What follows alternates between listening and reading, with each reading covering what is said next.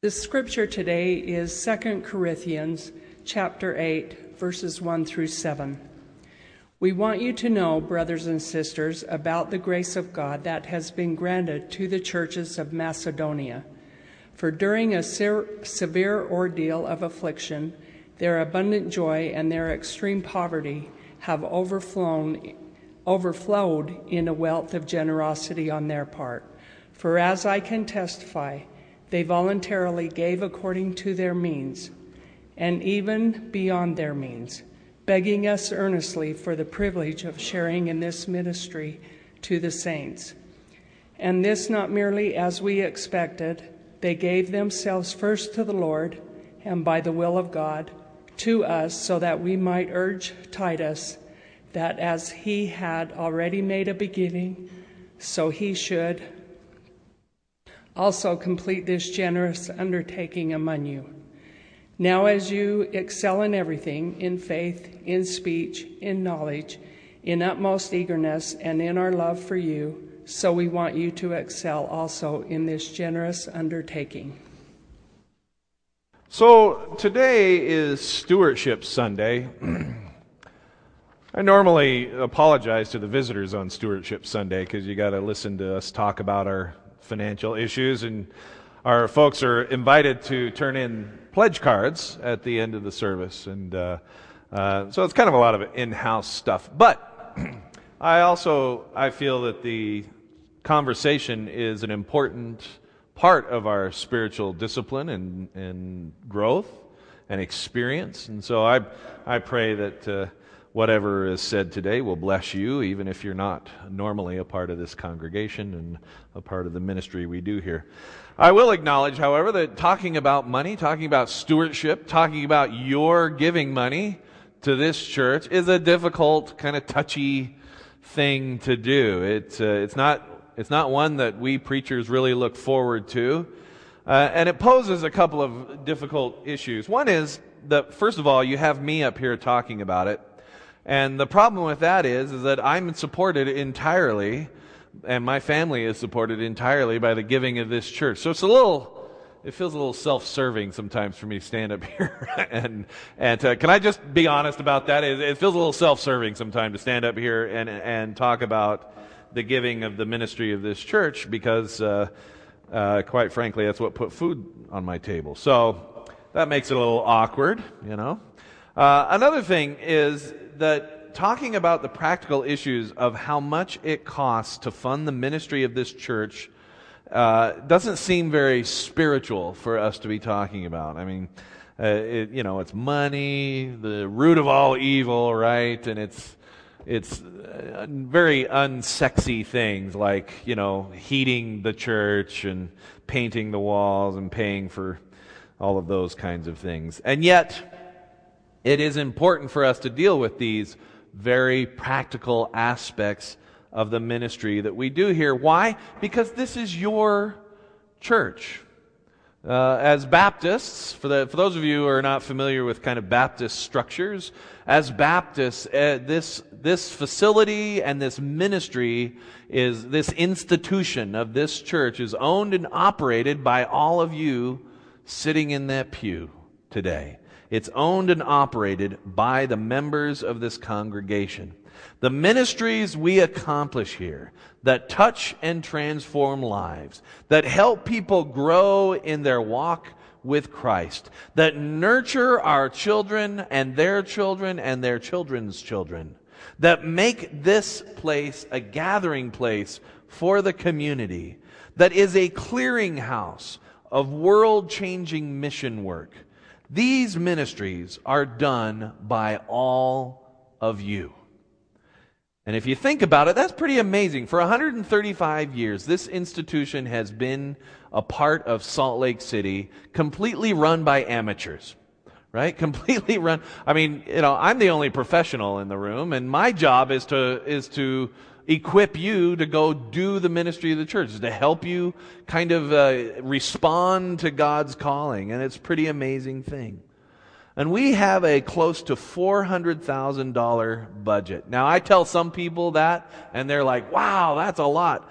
I tell other people that, and they're like, how do you possibly do anything with that amount of money, right? So it's all kind of relative, but that's the reality of it. We have about a $400,000 budget, and about half of that comes from other sources, the child care, rentals, foundation contribution, and other things like that. That's unusual, I got to say, to have half of the congregation's expenses paid for outside of the people sitting in the pews, right? Just with the resources of the building and other things like that. Most churches do not have that kind of support. That should tell you that your leaders, the people running the church, not me, it's the elected and affirmed leadership that you have here that have been called into this job, they have done a great job of being creative about finding ways to fund the ministries of this church. Amen? We have wonderful leadership here who really work hard to be good stewards of all that they are entrusted with. The other half, $200,000. I want to give you that number. $200,000 must come from this small band of believers. My Lord, help us all. But $200,000, that's the price tag on the ministry that we do here. And in fact, we could do more if we had more. Amen? And I need to speak with candor here. We have not come up to that kind of support yet. We have not yet reached, as a community, a giving level of $200,000 that supports the ministry we really have been called to do. We always end up cutting back something in order to reach the level of support that we have represented here. This church averages, by our estimates, around 2 to 3% of your income. That's far from a biblical tithe. The word tithe literally means 10%. So we here at First Baptist give about 2%, 2 to 3%. Of the 120-something families we have active in our congregation, 5 families support more than 80% of what we do here. Sit with that for a second. 5 of you out there support the bulk of the ministry we do here, or the financial aspects of it. More than half of those families, of the 120-something, have never contributed financially to the church. I don't know why. So then, aside from these practical issues, I'm just going to lay that out there for you. Aside from these practical issues of dollars and cents, at the heart of it all is the spiritual side of it all, which is ultimately what we ought to be able to focus on. Because here's the reality. What we do with our money, how we use it, how we spend it, how we give it, is deeply, deeply connected to our relationship with God. And this is aside from what church you belong to or whatever. What you do with your money is deeply, deeply connected to your relationship with God. Jesus talked about it constantly. Talked about our relationship with money and how it affects our relationship with the God we worship. And in our text today, Paul is addressing a very similar issue within the church. Paul is given the task. He's been tasked by Jerusalem. I don't even know if they asked him to do this, but he went about doing this, I should say. Paul is out collecting money to support the parent church, the mother church, in Jerusalem. And he's been going around, and here's Paul's agenda. I'm getting off on a thing. I'm off my notes, so I'm putting my finger right here. But I think it's interesting. Paul did this to show how important the ministry among the Gentiles were. So this is why I think Paul was kind of going rogue here, is that Paul went and collected all this money from non-Jewish congregations that he had started all across the diaspora in Palestine there. So anyway, Paul, that's just a side note, and it impressed the folks at Jerusalem, I got to say. But Paul here is using the Macedonians in this text as an example of the right attitude about giving. And so it's good for us to kind of examine why are the Macedonians such a great example? First of all, they were not rich. They were not Episcopalian, right? They were Baptist, right? They were not Presbyterian. They were Baptist, right? So they didn't have a lot of money. So these good Macedonian Baptists back there, they were not rich, but on the contrary, in fact, they were very impoverished. They had just emerged from a severe trial, which Paul alludes to here. They had just come out of a difficult time, and yet with overwhelming joy, they gave. With overwhelming joy, they opened up their purses and handed out the money. And let me be completely honest here. Here's the thing that happens. After this sermon today, which might feel like a scolding to some, I just laid some pretty bleak statistics out to you, and it may sound like you're getting slapped around a little bit. That is not my intention at all. But inevitably, after Stewardship Sunday, people come to me. I'm being honest here with you. I'm letting you know what's going on. People come to me wanting to explain why they can't give to the church, right? And first of all, there's no need to do that, right? I don't know who gives to the church. You don't have to explain anything to me. I don't know who gives to the church. I don't want to know. I don't look at those records. Those are guarded secrets that only a couple of people do in order to make things happen. But and quite frankly, I really understand. I understand that giving is a difficult discipline to get into. Pastor Curtis struggles with this discipline himself. I really struggle making this a normal part of my life. And so you don't have to explain anything to me. But what I often say to the people who come to me wanting to receive absolution, I guess, is first of all, I give them absolution. and then I say, what that is between yourself and God. But this is what I say. You're missing out on something that is a source of joy in one's faith life. By examining your situation and saying, I just can't give to the church or to anything for that matter. By examining that and saying, I can't participate in that way, you are missing out on the blessings that come from realigning your relationship that you have with your money and your relationship that you have with God and seeing how those connect to one another. So that's all I'm going to say so you don't even have to come to confess to me anymore or explain that, because that's what I'm going to tell you is it's okay, but you're missing out on the blessing that you're going to get through that alignment of that relationship. The other thing is that giving is supposed to give us joy. The Macedonians understood that. Giving is supposed to be something that we recognize the link that we have between our writing out the check and the way it touches people's lives. And, it's on us, the leadership of the church, to make sure we're conveying what's going on around here in a way that connects those things. But I'm sure if you spend even a little bit of time, you will see how powerful and how important the ministry is that we do around here. The other thing is the Macedonians, they gave what they were able and even beyond. And that just basically means they gave sacrificially. They didn't give just what they could comfortably carve out of their budget. They gave until it was a little painful.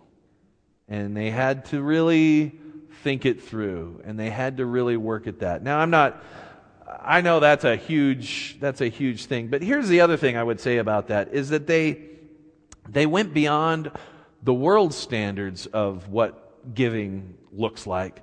And more importantly, their gift was transformed into something more than just dollars and cents and what they could give. In fact, there's something about that we're more together than we are just the sum of our parts. And there's more going on than just the bottom line that we received there. There is giving beyond what the dollars say we are. They gave on their own, and in fact, they begged for the privilege. They didn't need Paul to stand up and give a stewardship sermon like I'm doing right now.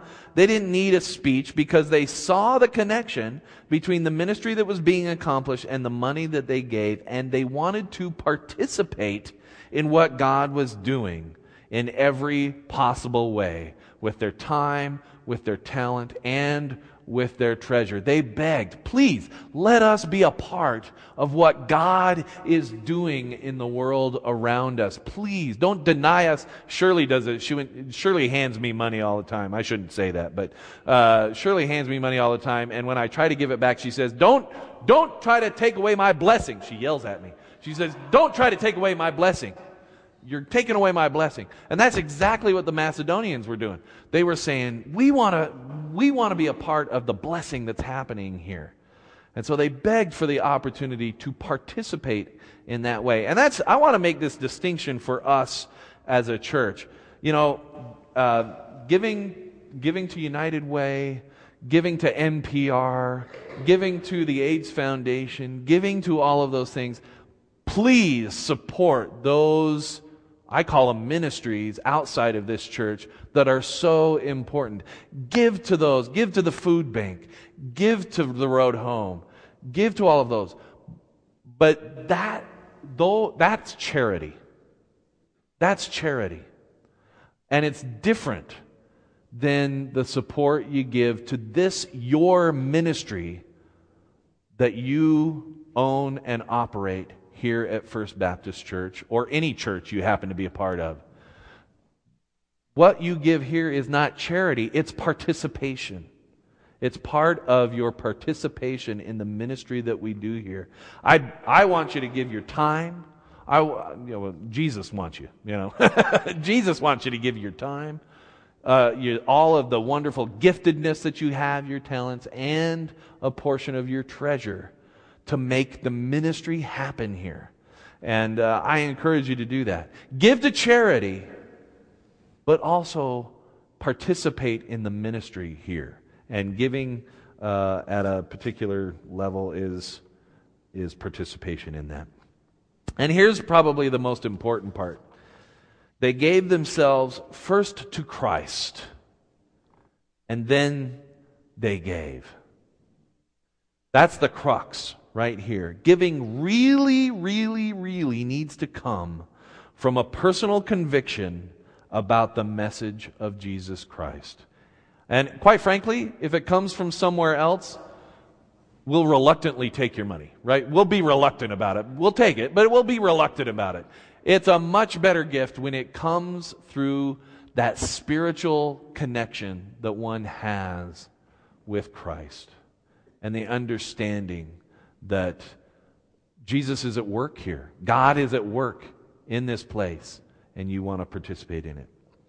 Giving yourself to Christ is acknowledging that the good news of reconciliation that Jesus brings us is a unique and special gift from God, and it is so significant that each person in our community deserves a chance to experience it for themselves. And that is what we are giving to. And if that is not your understanding of the whole role of church, I would encourage you to figure out what the role of the church is, but that's kind of where we're going with that. And come talk to me. These are the kind of conversations I love to have, talking about, articulating what the church is about. But at the end of the day, it comes down to one's faith in what God can do with what you are giving. And I'm not just talking about money anymore. I'm talking about giving your life over to something bigger than yourself, bigger than what you can accomplish on your own. I'm talking about a Holy Spirit thing. I'm talking about God at work in your life, in our life together, and in the world around us. And once you plug in to that Holy Spirit connection to the church, to the work that Christ is doing through all of us together, and once you plug in to that connection that we have with God through Christ, the giving of your money is kind of a natural outcropping of that. Amen? And the giving of your time is a natural outcropping of that. And the sense of call, the sense of being led by Christ to give part of your life, your time, over to the work that God is doing around here, is a natural outcropping of that incredible grace-filled, mercy, redemptive, reconciling relationship that we have with Jesus Christ. Amen? So today we're asking you to help us in planning by telling us what you plan to give in the coming years. And I hope you prayed about it. I hope you thought about it. I hope you discussed it with your family. And I know people have different ideas about this, but let me encourage you to pick a number. And the reason I say that is because it makes it something deliberate. This is a spiritual discipline. Right up there with reading the Bible and praying. So I encourage us all to approach it as a spiritual discipline. To go into prayer and say, God, I want to be deliberate about this. I've looked at my finances. Here's a number that I think is faithful. And write it down. Even if you don't want to give us this for whatever reason, I'm not judging it. For whatever reason, if you don't even want to give us this, I encourage you to write it down anyway. And make it a deliberate spiritual covenant that you have with God. Paul tells us later in this exact same letter, each person should give what he or she has decided in his or her heart to give. Not reluctantly or under compulsion, for God loves a cheerful giver. And I pray that we would all come to a place in our relationship with each other and our relationship with Christ where giving is something that we approach with cheerfulness. And I hope you don't feel compelled by guilt or shame or even any of the pressures I put on you, but only by the love of Christ. Let's pray. Loving and gracious God, we come to you today and we ask that you would be with us as we seek to support the ministry that we do here. But not only that, God, as we seek to be faithful followers of your Son, Jesus Christ, faithful with our time, faithful with those gifts that you have given us, and faithful with our money. In the name of Christ we pray. Amen. We all do extol thee, our leader triumphant, and pray that thou still, our defender, will be, that thy congregation escape tribulation, thy name be ever praised, O Lord, make us free.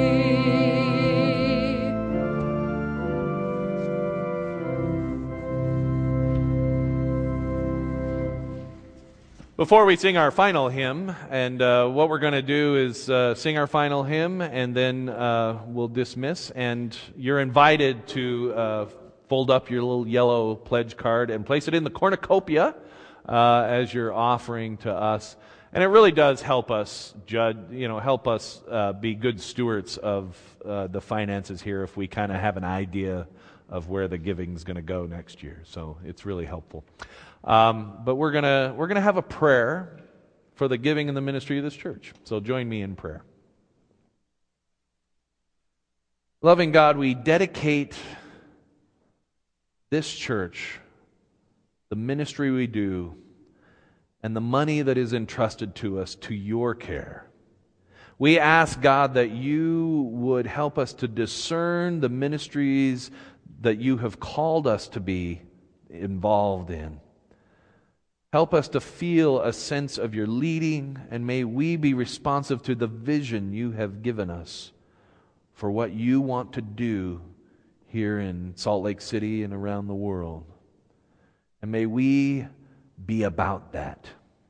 And even now, God, we are thankful for the opportunity to give not only out of our resources, but to give ourselves over to you, to be used, to be utilized, to be put to work, that your love, your redemption, your reconciliation, your mercy and your grace and your healing power to bring wholeness into the world might be shared throughout.